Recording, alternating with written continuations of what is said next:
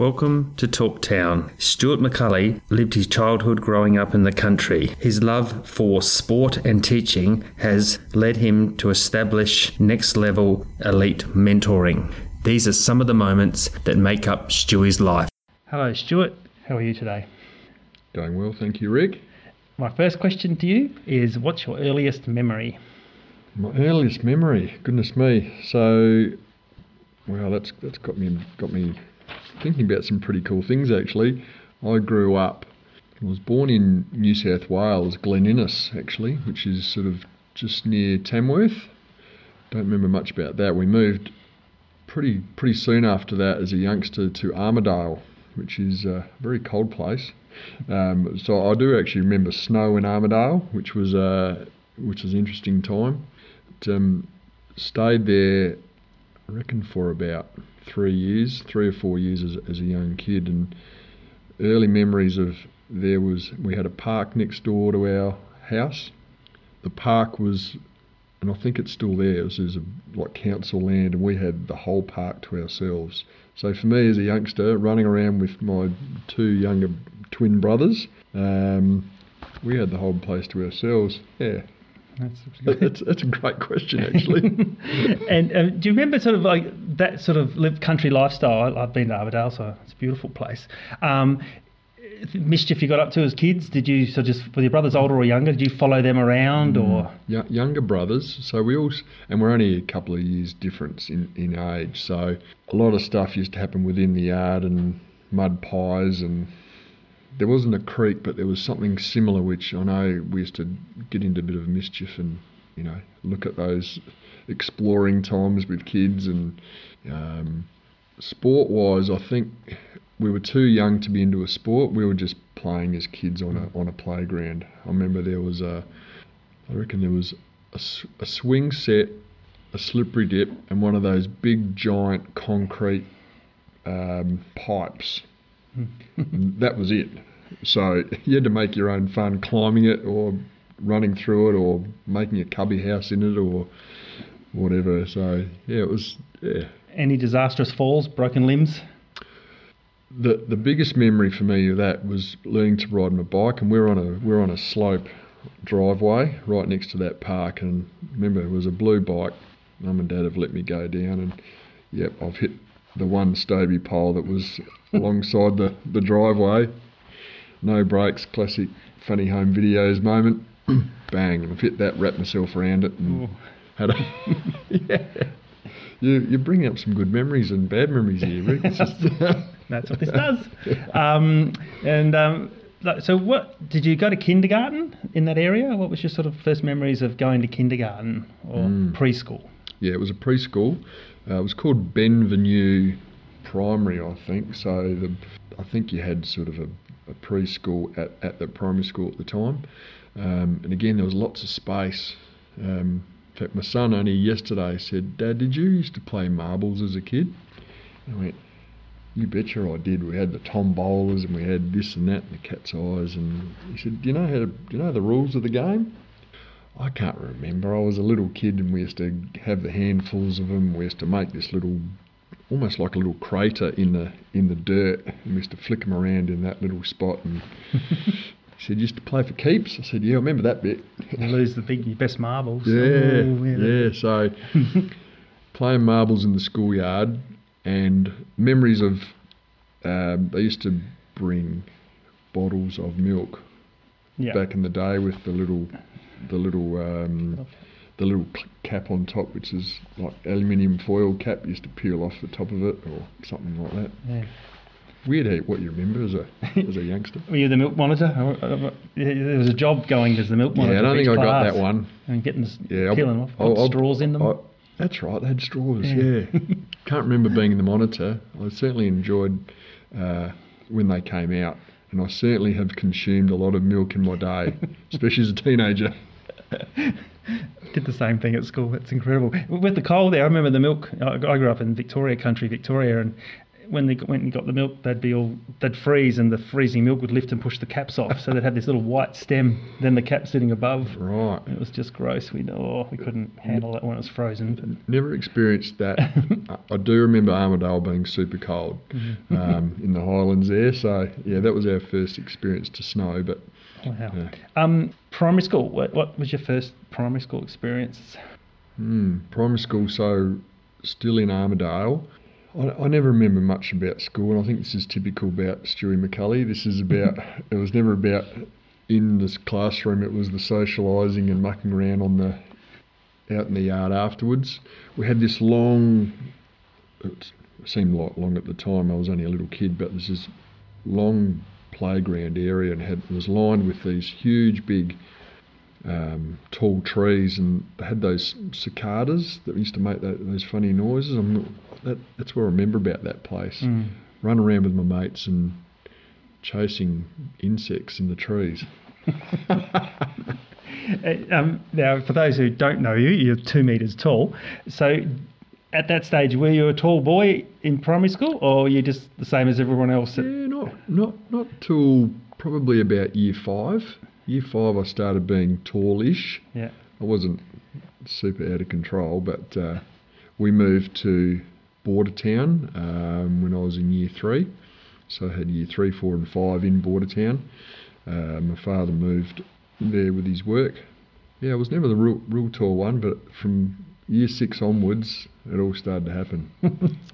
And did you show any sort of sporting ability for any particular sports at that age?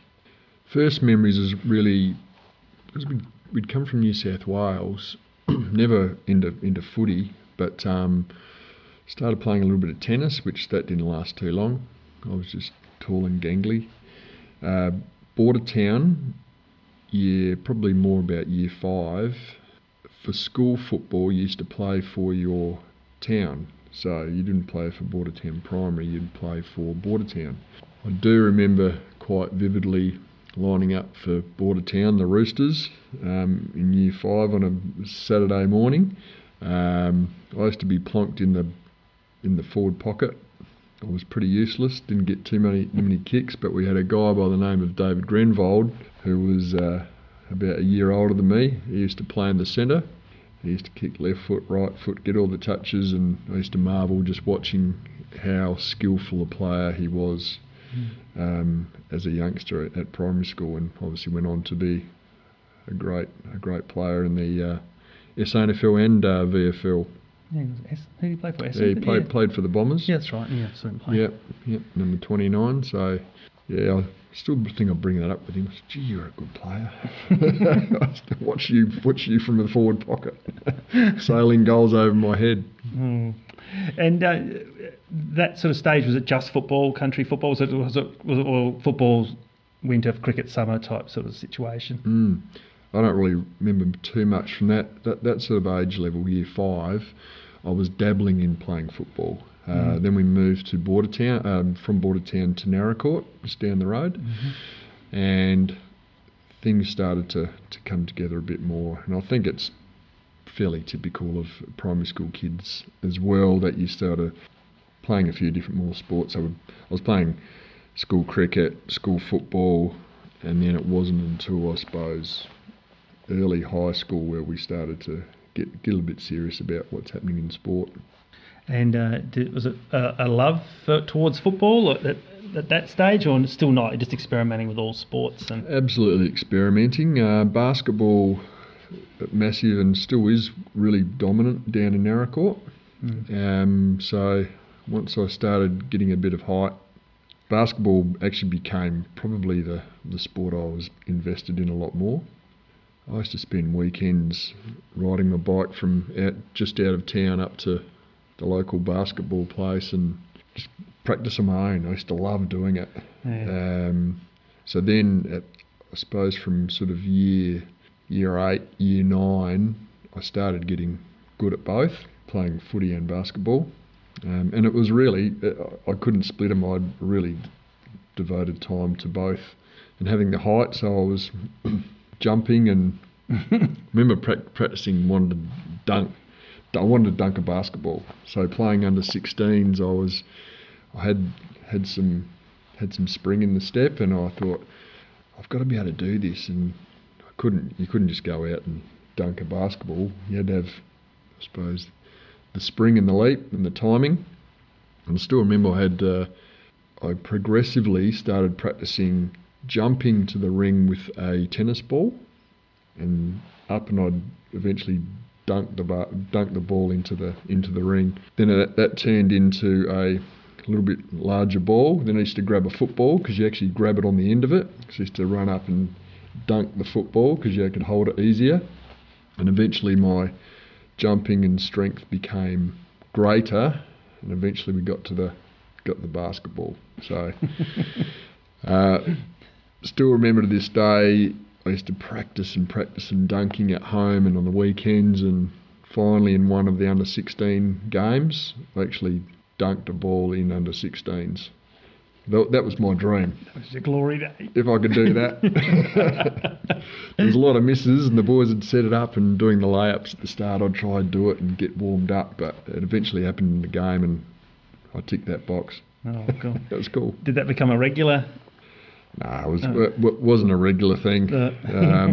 People used to, cotton on to getting in the road of you and just foul you or whatever needed. But yeah, I really enjoyed basketball. And I honestly believe, looking back at things now, Rick, that me wanting to jump really well as a basketballer gave me that ability as a tall young lad to transition into being a really good ruckman.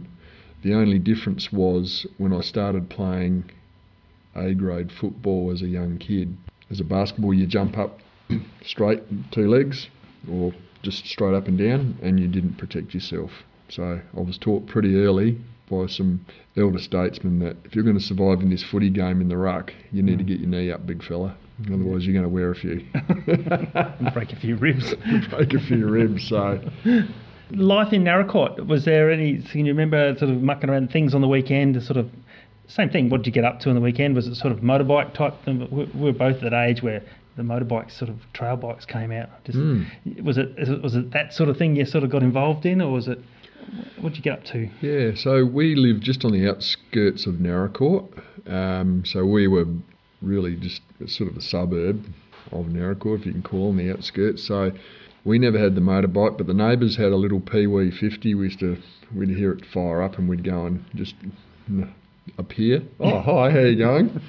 And jump on it. And then other neighbours just down the road, they were actually on some property on a bit of space, and they had the Honda 125 or something equivalent, and we'd hear that thing crank up after school, and we'd just appear at the fence again. The boys would go, "You want to have a bit of a play?" That was good fun. On the weekends, I just remembered riding my bike. It was about 5 k's to go to the ride to the school. There was only a couple of k's to get into the actual town itself. But I used to spend a lot of weekends, if I wasn't playing competitive sport, I'd ride around on my push bike to all the different sports. So in summertime, especially, I'd ride to the tennis set up, watch people playing tennis, go and watch people playing cricket, and there'd be 3 or 4 different games on in different venues. I just used to love watching it. It was the life of the town, wasn't it? It was the life of, yeah. You live in the country, and that's what you did. It's interesting, I'm thinking about it now, that I've always been happy to be on my own and just go and watch sport, and just for the love of it. See some people and watch some great things happen. Maybe that was the start of where I sort of ended up. We'll talk about that later. Yeah. School, how did you go at school academically? How did you find study? I had to work hard at getting through school. I did year 12, bumbled my way through, had to work fairly hard. The score I got for my year 12 I passed, but I didn't quite get enough to get into teaching. Didn't really know what I wanted to do, but I knew I loved sport and I loved working with young people. So in the 80s, PE teaching was a pretty cool thing to do, and I thought, you know what, I think that's the good fit for me. So first time around in year 12, didn't quite get the score, so I actually went back and did year 12 again. It was a really good move. learnt other skills. I did different lessons which were probably a bit more appropriate for me. And yeah, so again, school for me was social, and I just had to grind my way through my studies. And so when you graduated, which university did you go to? Yep, so I finished Year 12 in Naracoorte High School, and after I finished that, I moved to Adelaide at 18. Went to Flinders Uni. I was a Sturt campus at that time. Yeah. So you went through then. So that was Neil Craig, was he part of it when you were there then? No. He was a student going through around. Yeah. No. Can't remember too much about Craig if he was around. I know that at Underdale they had John Halbert was involved up there, and yeah, I was at Underdale, so he jacked really well. Yeah. Yeah. So did the football and basketball happen at the same time in Adelaide as well, or did you decide by then that was just going to be footy? I think it was my final year of Year 12, or the first time round at Year 12. I was selected to be in the state squad for under 16s, I reckon it was, for basketball. And then there was a requirement to come to town and practice on weekends, and the same time footy was going on, I came down and played probably 6 or 7 under 17s games at Glenelg, and something had to give. So I pulled the pin on state basketball, just played locally, and footy I decided to stay just in Naracoorte and played out at Kybe Bolite in that under 17 age group, and then stepped up and started playing some A grade. So that was the time I went, footy's the go. So even Naracoorte back then, that had a connection to Glenelg as part of the region. So you were yeah. Would have gone to Glenelg anyway, wouldn't you? Correct. Winding back probably 2 years from that, the under 15, it was Sandboy Cup it used to be called back in the day, where they selected the different regions from around South Australia, and Glenelg's zone was the southeast. So I played under 15s for Glenelg in the Sandboy Cup in 84, and that was the first little taste of it.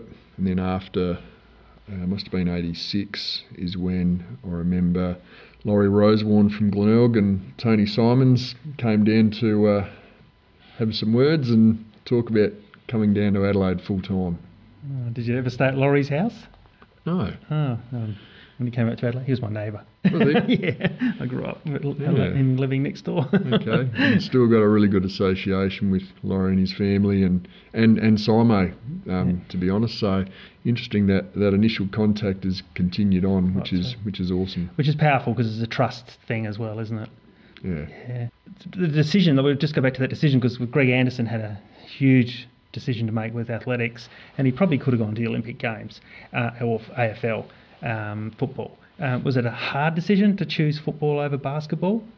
Because there's not that many 2-metre guys playing basketball. True. Not sure what the absolute catalyst was. I think that I'd had a little bit of a taste in the connection to being with Glenelg in the SANFL. So for that, it was like there is that pathway I know, which is probably a bit more a bit more longevity in that one. And with the basketball, I loved it, but I hadn't made that state team because I didn't commit to it, and I think there was just a touch more passion on the footy side. So I went, well, I've got to make a decision, and I was loving it and enjoying it, so I went with that road. So what do you remember your first what was the sort of most crucial game as your first sort of experience? Was it a league game or a seconds game? Sort of getting on the field and playing? Was the one that sort of you always think back, that was it, I knew I was in the right place? Or Rick, I was really lucky. I think in the era that I came to Glenelg, they just won the 85 and 86 grand finals, and I came down in 87. So I was surrounded with guys who had played in a successful side.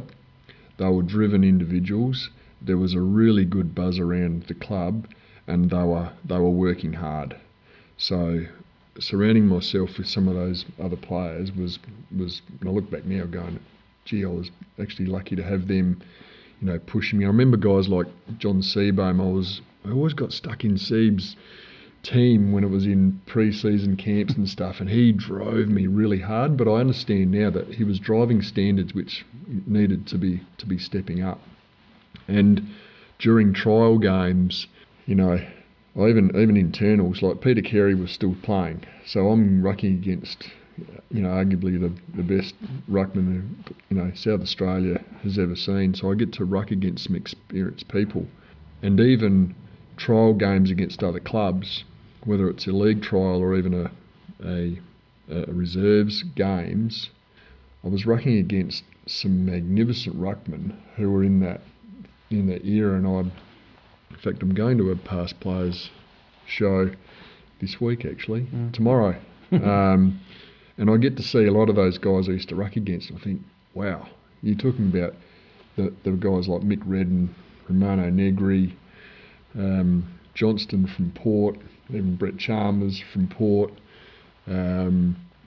Goodness me, there was guys like Neil Hine, Craig Balme, magnificent, you know, players for their time, but also for me to have experience against these awesome men. What a great way to learn, because I had to run harder, jump higher, be smarter, get strong. You're up against a guy like, whether it's Mick Redden or Michael Parsons at North Adelaide, you had your work cut out for you. And you're almost chucked to the lines, but working against or working with your own strengths to actually do really well. A story I tell a little bit is the first year of my time. I remember when the News was the paper that used to come out each day. I think they did a morning and an afternoon edition. And Port had just signed Wes Fellows, had come from Collingwood. And I thought, jeepers, I'm going to be rucking against him tomorrow. And I pretty much crapped my pants there and then. I think, I know this bloke. I've watched him play for Collingwood. He's a Copeland medalist. He was a monster. And next time I'm going to be rucking against him. And I thought, you know what? I'm here for a reason. I can jump. He wasn't as tall as me. So how the day panned out was I used to jump all over the top of him.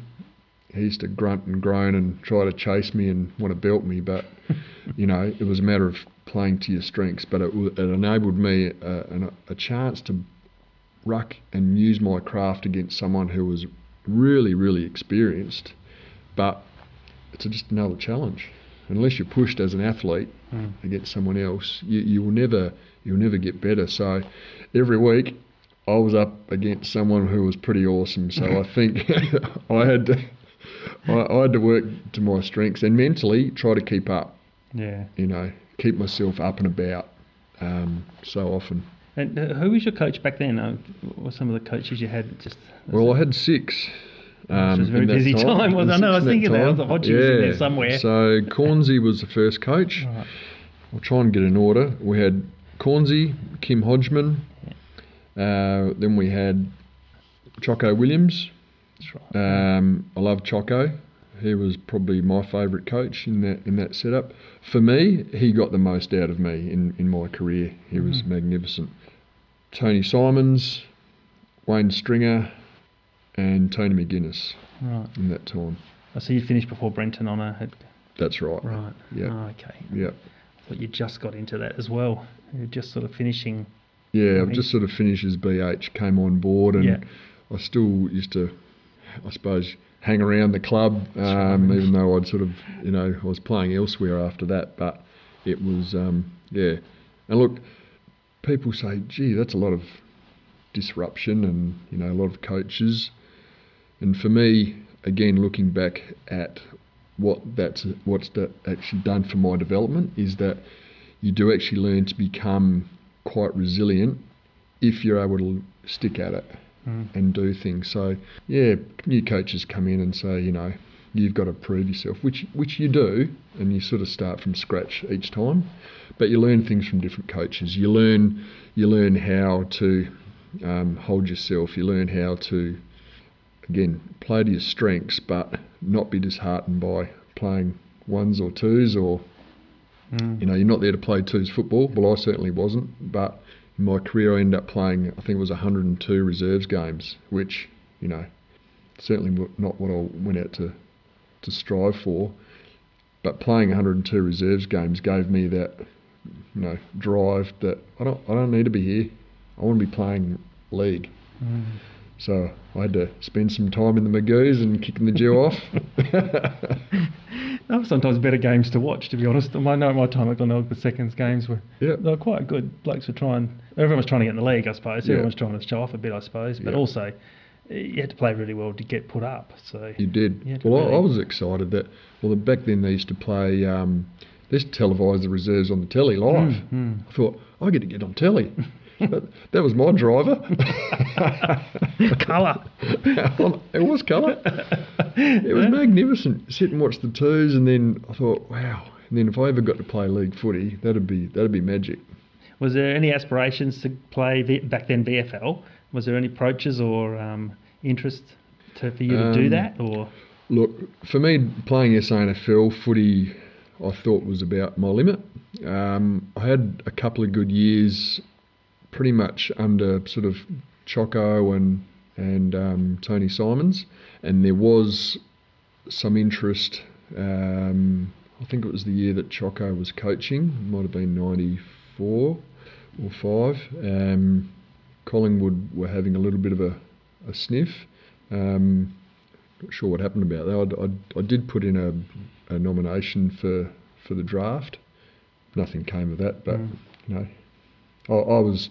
I remember Choco come up to me and said, "I've got someone who's having a bit of some inquiries about what's going on." And look, I was chuffed, to be honest. I pretty much knew nothing would probably come of it. I was a bit of a late bloomer, and these days, would never have got any look in. At the same time you were teaching or at uni, so where was your first sort of teaching position? I needed to stay in Adelaide to keep that teaching, so I started doing some relief teaching at Hamilton High School or Hamilton Secondary School, and in fact one of the vice presidents, or who was on the board, John Robinson, was deputy there at the time, and he introduced me to the school. They had a really good PE program, and I started working with the PE staff there regularly, and then in order to keep my hand in it, I think I worked on and off for about 4 years as their regular TRT teacher, from PE to whatever was going. So that's good. Look, it was really helpful for my development and has been able to have that source of income and doing my teaching, but I was close to home. I could still play my football. Football was still my number one priority, but it gave me some flexibility. So relief teaching, I didn't have to do any preparation.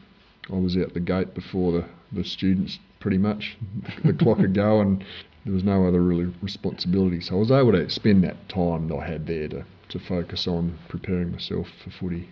There was a few finals in that era that you were in. Not many. No. I think we played in an elimination. That might have been under. I think it might have been an elimination and a qualifying or something under Choco. Yeah, I reckon that's about it. I didn't really play. I was playing reserves during Hodgie's time, and that was probably the last real crack at finals where Glenelg were up and amongst it. So I only got a little bit of a taste, unfortunately. Yeah. And with today's football, looking at the modern game, do you see yourself fitting in? Would have you fitted in better in the modern game, or what do you reckon? You might not have had to ruck. You might have been, if you're in Essendon, you've been short. Absolutely. Oh, look, today's game, I was certainly a classic plotter. As a person, I could ruck all day. I had pretty good endurance. Certainly wasn't fast. Actually, I was at West Adelaide last weekend watching a game and telling the story about Mark Micken and I were rucking against each other in his last time playing at West Adelaide, and still remember in the northern pocket this ball spilled out towards the boundary, and there's McCulley and Micken, in slow motion running towards the ball. These two big gangly dinosaurs. I could hear the crowd laughing, and I think the ball just eventually just spilled over the end, and it was a bit of a comedy really. But look, today's game, yes, they are athletes. They're fast. They can. You need to be adaptable. Whereas back when I was playing, you pretty much played one position or not, and for me, I'm either on the ground or I'm not. So I wasn't real dimensional.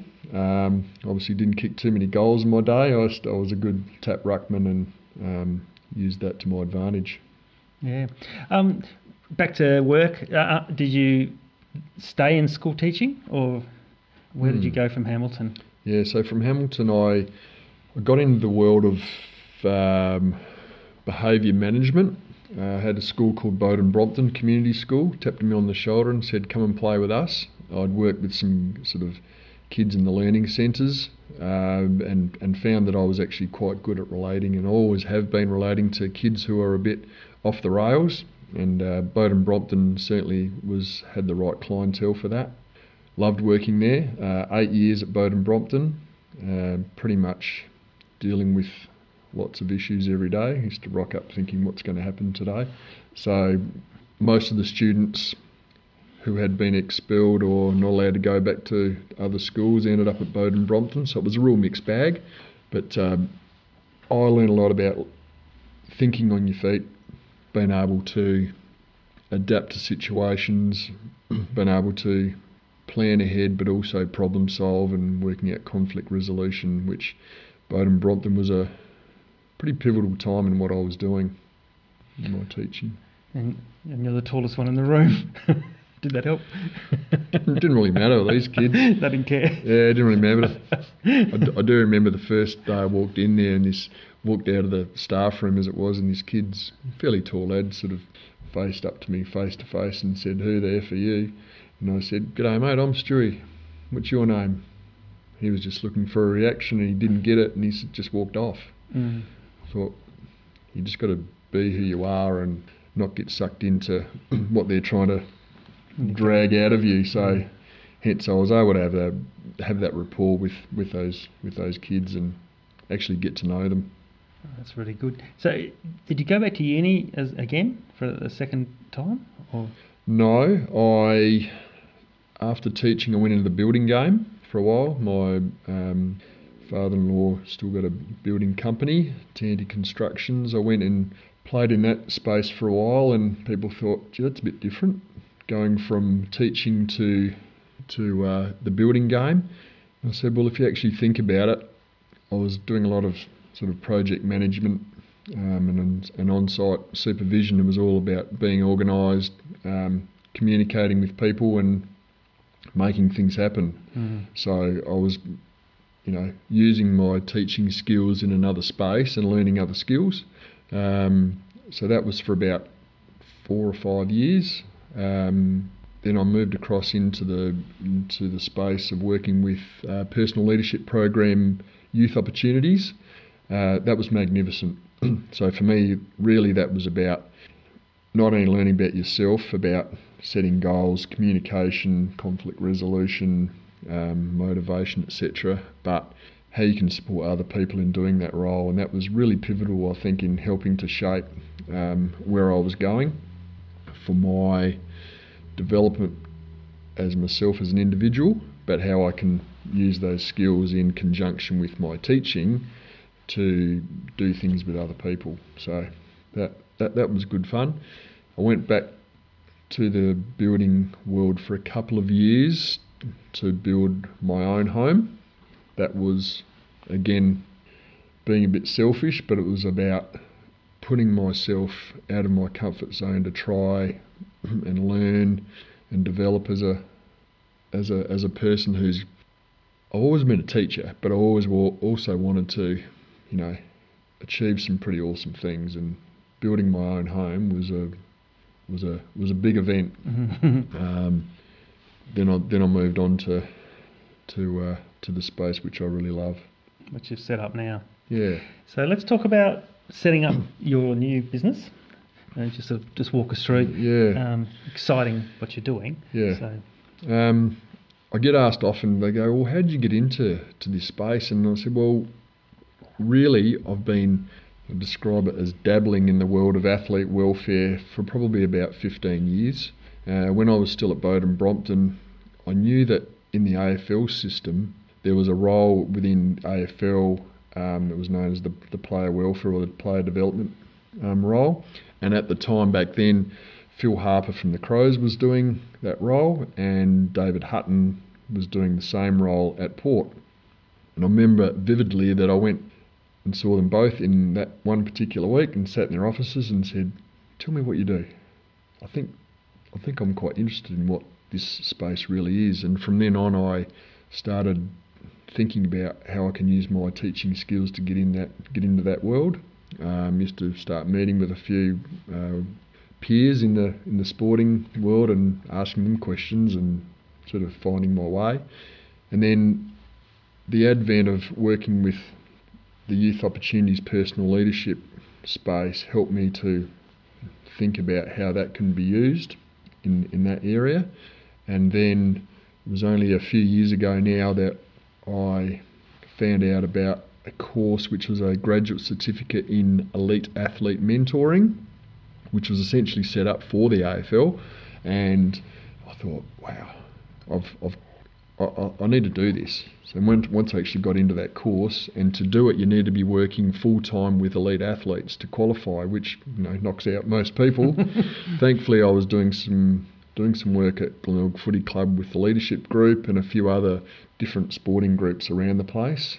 And at the same time, I decided to create my current business, Next Level Elite, which was about bringing together athletes from different sports together so they can learn from each other, but also that we can share experiences and knowledge so that we can improve and helping them to be the best that they can be. Just with that, of the people I've been talking to, there's a lot of the Olympians that I've interviewed so far. There seems to be a big hole somewhere there for depression after they've completed their so-called sport, or they've won their Olympic gold medal. And some of the kids who have been on my program are the dual Olympians, but they all talk about the depression after. And is that an area you sort of started to be involved in as well? Sure. And often we hear about the athletes that have finishing up, etc., and the struggles that they have in normal life because they've been so entrenched in that world of being looked after or focused on just the sport and the expectations and the highs of things. And I suppose where I've always come from, and knowing that that's sort of happening and learning now from athletes when they're coming through, if we can help to support them in thinking about what that looks like as the career after sport earlier, the better, then it can actually equip them with those skills as young people to actually, open their eyes and have a bit more awareness about what that is for them as a young person after the sport. But it can also be happening right now. So, look, it's so much easier obviously to catch anything a little bit earlier. Even if they're not practicing it, they can at least be thinking about it and planning it a touch further, and at least having them skilled up a little bit more about, what could I do? What are my interests? It's really hard to tell a young person that you might be finished tomorrow. Or an injury. An injury. You just take you straight out. Absolutely. But they've all got the blinkers on, they're focused, which is awesome. It's about for them to spend time taking those blinkers off for short periods of time and exploring what are those other things that they really need in the here and now, but also for time beyond. So it's also a fast-moving time, isn't it? It happens very, very quickly, and it is a short. The time frame they're actually at their best. It's sometimes very short, and they've planned a whole life for something that's only happened for a short amount of time, and then there's still tons of time left after. Yeah, oh, for sure. And look, I've had some experience with a young athlete who went to his first Olympics at Rio just recently, and for him, coming off the high of going to Olympics, said, I really want to experience that again. But what does that mean for me? How do I keep myself up and about? Because that was quite awesome. Even though he didn't achieve exactly what he wanted, he knew that he could do better. And what is it that for him as an individual how does he skill up? What are those things that he needs to do differently to prepare himself better for the next Olympics, but also be ready and get through the next 4 years to be up and about, not burn yourself out. So it's different for different individuals. Some are more self-driven, but others haven't even thought about and don't even want to think about what that looks or feels or sounds like, the life afterwards, yeah. Or the small time after the competition. They don't even think that comes into the fray, that they'll just roll on from one to the other. And that's only from experience. I just know with when I was at Glenelg, Mackie got drafted to Geelong, and last weekend he retired. He was carried off, retiring. I thought, my God, that was so quick. As for me, as an outsider, I think, wow, that went so quickly. And he obviously played a whole lot of games for Geelong and had a great career. But it's already over. Yes. And I think, wow, that's sort of incredible how fast, even watching how quickly people just start and finish. Yeah, well, you're invested in what you're doing. Whether that's your kids growing up or doing your job or playing your sport or following your heroes, all of a sudden it's gone because you are so invested in that time with those people because you love it that you sort of get lost in time. It's a bit of a warp. Do you do much same thing? I want to stick on the depression thing a little bit, but do you do much debriefing with your group that come to you at the moment? Do you, like after competition debriefs? And how do they go? Like, because they are such a high going to the Olympics, and Curtis Marshall, who's gone on to come 7th in the World Championships last week, interviewing him a few weeks ago, he said he was really depressed when he got back because he was on such a high travelling and aeroplanes and hotels and Olympic villages, and seeing 20 of his superstar people he's looked up on his whole life. He's suddenly in the same hallway staying with them. He got back to Adelaide and he's moved into his house and he's sitting in the lounge going, oh, what do I do now? Like, he really felt it. Like, quite hard, and he's 18. Absolutely. A large part of my role as an athlete mentor is really understanding the person. So apart from in our program where we do a 9-week program with there's different topics each week, which is fine. In between there's one-on-one sessions, which that can be about absolutely anything. But the other element I know is really crucial, and I spend as much effort as I can, is actually going and watching their training, watching their competitions, and actually just being there. Because sometimes, and this has happened in one particular occasion, I watched an athlete at a competition. They didn't actually know I was there. It was interstate. I made an effort to go over there. Things didn't go quite to plan in the first competition. I was able to connect with them and said, well, I'm actually here. What they was able to do is address that issue or that feeling for that athlete on the here and now, and actually deal with it rather than say, oh, I'll see you in 2 weeks and we'll work out how that's going. So having access to someone who's not only the mentor, but I see myself, I'm Switzerland, I'm the neutral party to their sport, to their coaches, to their peers. So I bring questions or ideas or examples that they get them thinking about, well, yeah, it's not such a big deal, or what is it else do I need to get myself up and about? So in answer to your question is that, yes, I like to debrief about what's gone on with competitions. And so within our groups of the athletes that have done the Next Level Elite program, they all know each other indirectly, and some of them do the course were invited to come and sit in other sessions. So most of them see each other at the Sassy gym. They know each other from the gym. I know you. Actually met you now. I know who you are. There's that level of support in between different sports where they've never even connected with those people. So if there's a competition on, whether they're competing locally or internationally, which we've got a couple at the moment, the other athletes are actually there with them and keeping in check, and then they can even check in with them. I can do that, do that, but they've always got that option of picking up the phone and say, hey, Stu, you need to have a coffee, whether it's cool things that have happened or not so great things, just to let it out. And do you deal with people getting very nervous, like other people call it stage fright, but just that pre-competition nerves? I know with the team I took away, I had Steve Ovett come and talk to my state team, and he just stood there and said, we're all mad. He said, we all get nervous. I get nervous. I'm no different than you. And it was really funny. He's one of the greatest athletes of my time of athletics, multiple world record holder. He said, I used to get so nervous, but we all get nervous. You get nervous the first day for school. Once you accept that, there's nothing to worry about. I thought it was great. It was just the way he did that. I thought it was brilliant. Great piece of advice. And I find myself often, Rick, helping to normalise what most athletes bring up as what they see as being massive issues. So whether it's nerves before competition or overthinking, that's one that pops up often. Then we've identified that that's what it is for you that's holding you back a little bit, but it's normal. But it's how you actually address that and how we as a group support you to make that easier to actually go and do what you do. And I think the quicker that athletes can understand that, and that's where hearing it from other athletes or other ex-athletes or other coaches who actually know their stuff and normalise it for them, they can have a sense of, the pressure is off. And the only ones who are actually controlling those thoughts is themselves.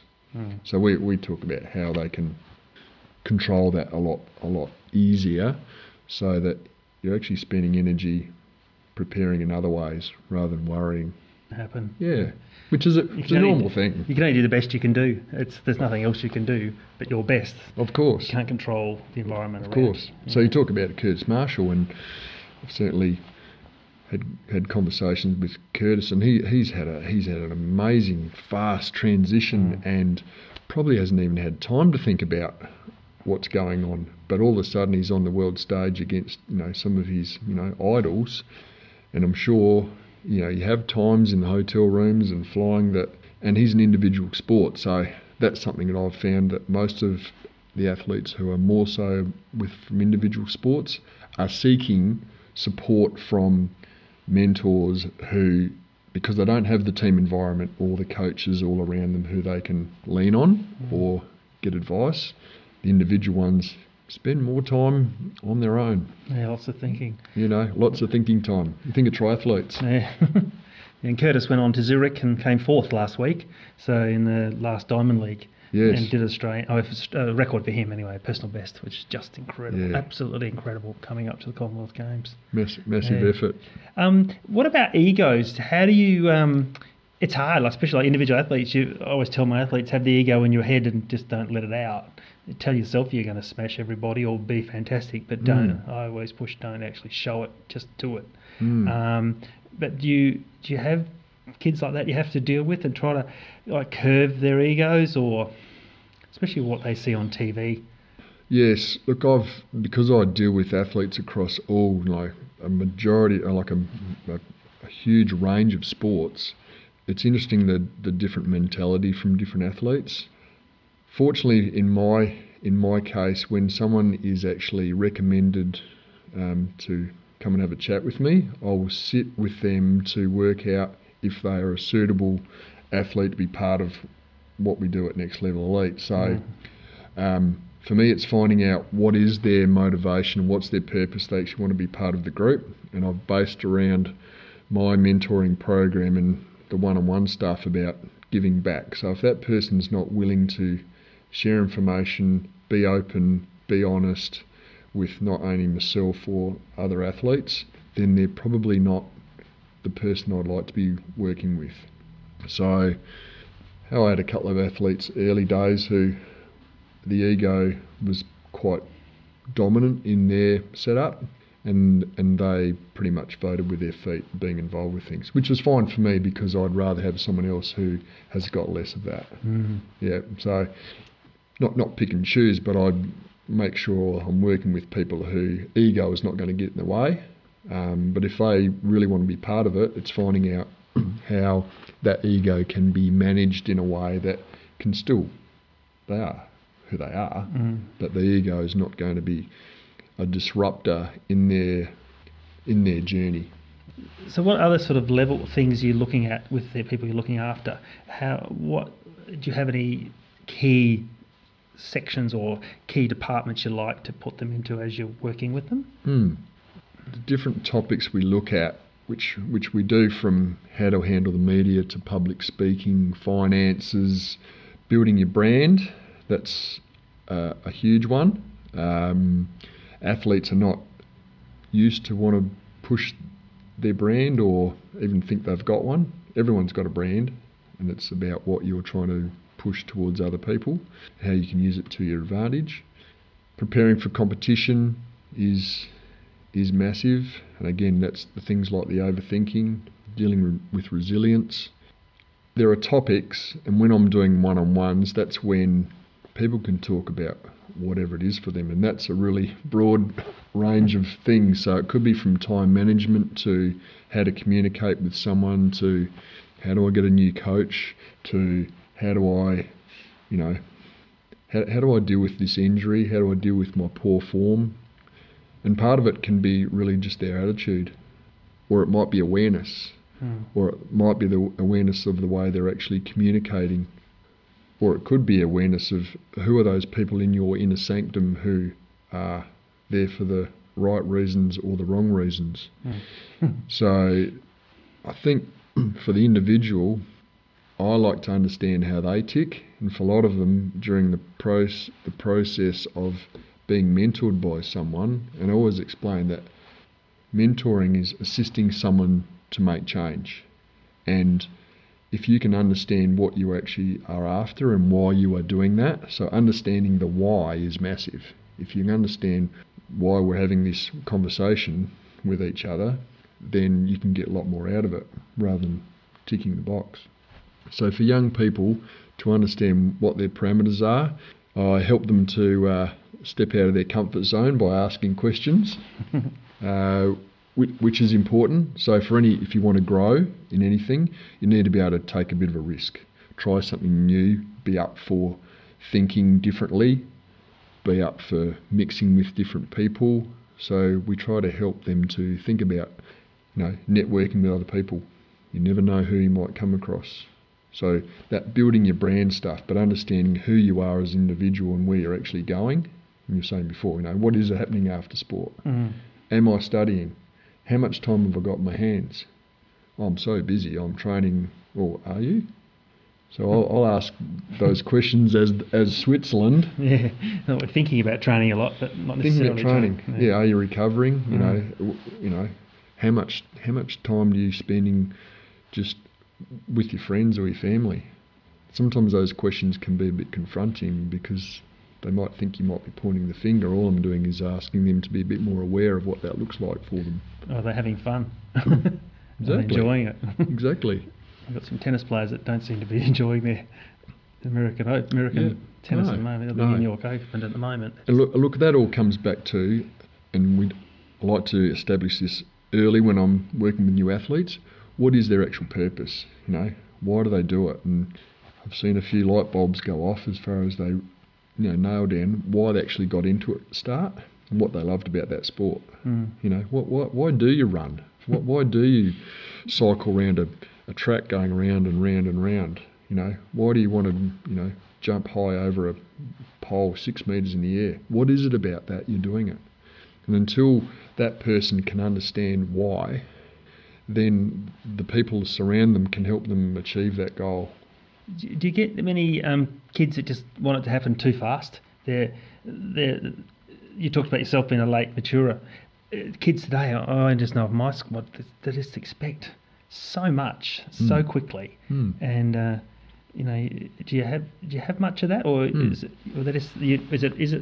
they're trying to succeed too quickly, or is it just they're trying to get that thing ticked off? I've done that now and get on to something else. Yeah, I think there's a bit of a mix there. And one example I had was with a triathlete who is so super dedicated, and for that triathlete, they will do everything in their power to make sure that they've done everything right. What is slowly changing for that athlete is for them to start to trust those people who are in positions around them, such as coaches and mentors and peers, for them to understand the process. More training doesn't mean you're going to be absolutely better. And as an example, and the reason I brought up the triathlete is because there is so much training across 3 disciplines that managing their body is super crucial. So to be injured is going to put you back. So training more doesn't mean it's going to help you. So it's training smarter, but listening to those experts around you. Also, who's training them? Triathletes seem to have a real problem with who actually is their coach. Correct. And yep. And what is that coach doing for them? Is it the right coach? Do you need different advice?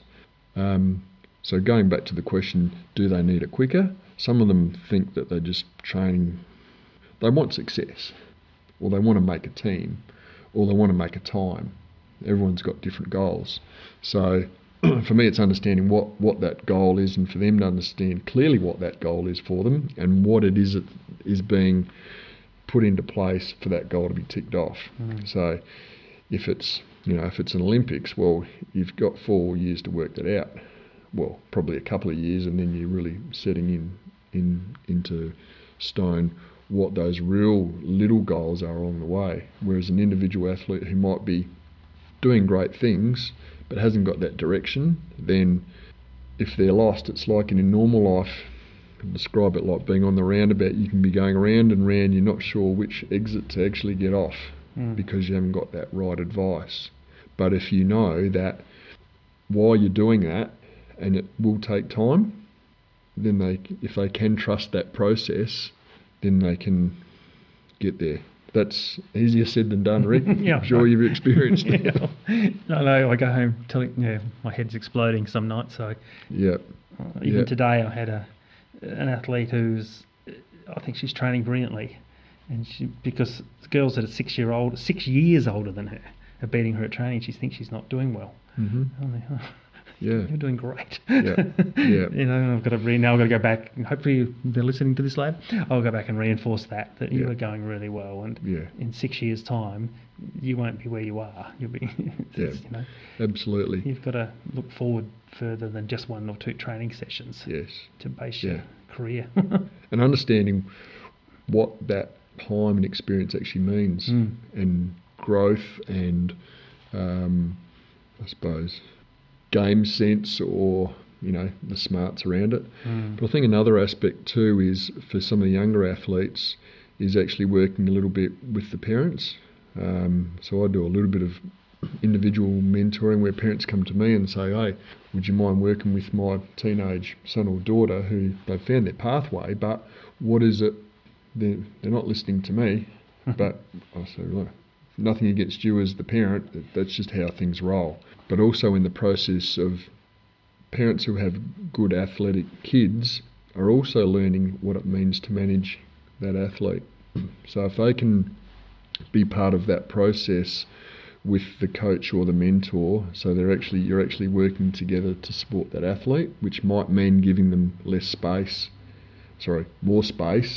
less questions, less pushing, less of your own goals, because the parent goal might be completely different than the coach's goal. Then you've got a confused kid going, well, I'm trying to satisfy everyone, don't want to let anyone down, who do I listen to? And that can be a really tough call. So I actually love talking to parents of kids to find out what's happening in their space, because they're often a bit confused or lost as well. Yeah, that's okay. It's normal. It's normalising it for them. And you only put your own experience onto what you're trying to do with a kid. Of course. Yeah. They all want the good things for them, but that can be detrimental if you look at what other advice is coming from other angles to that kid. Where do you see your business going next? Is there a next level for you? You're talking about mentoring other people. Where's it go for you? Your next step with the business? Have you got it? Is there a little dream in there somewhere? Well, look, when I first started Next Level Elite, I knew that I knew that there are so many athletes out there in so many different sports who are looking for some support. There's only one Stewie McCulley who's delivering the program, and I've got a great group of presenters who help me to run that program, and eventually I believe that program will be able to be self-sufficient and can run itself, and I don't really need to be part of that.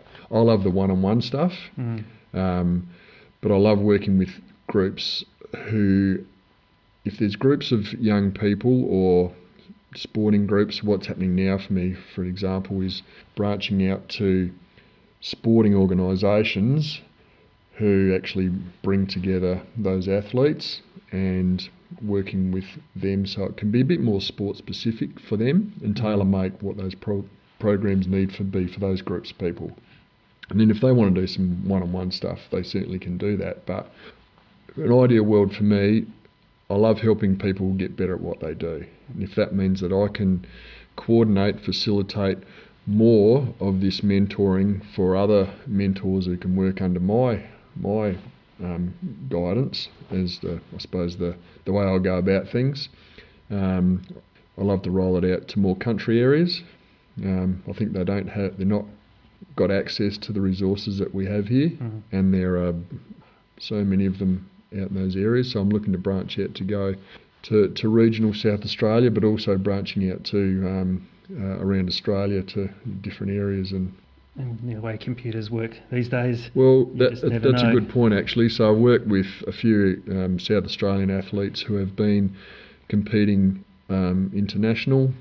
So we had some who are in France. We had another triathlete who is from New Zealand. We do Skype mentoring. So with today's modern technology, it's a matter of getting behind an iPhone or a computer, and it can be done pretty much anywhere. So it's the same as sitting, across from a table having a coffee. Yep. But you've got access to be able to do that with those people and not lose that opportunity. Because if they need you there and then, you don't want to wait, I'll see you in 2 weeks when you're back. No. You just lose its grunt. Yeah. Yep. Okay, the last question for you today is, what makes you happy? What makes me happy is seeing people learn, grow, and do things on their own. I've always been the one who will help other people. So what makes me happy is seeing more and more people achieve what they want to get better at. And that's not just athletes. I work with businesses, I work with coaches, I work with just people. So if I can help people get better at what they do and they come and say, Stewie, I'm actually doing it on my own now, that's awesome. Thank you for talking today, Stewie. It's been a pleasure. Thanks, Rick. Thank you for listening to Talktown. Remember, we are now streaming on Stitcher and also iTunes. Please forward any of my stories to your friends and stay tuned to more episodes on Talktown.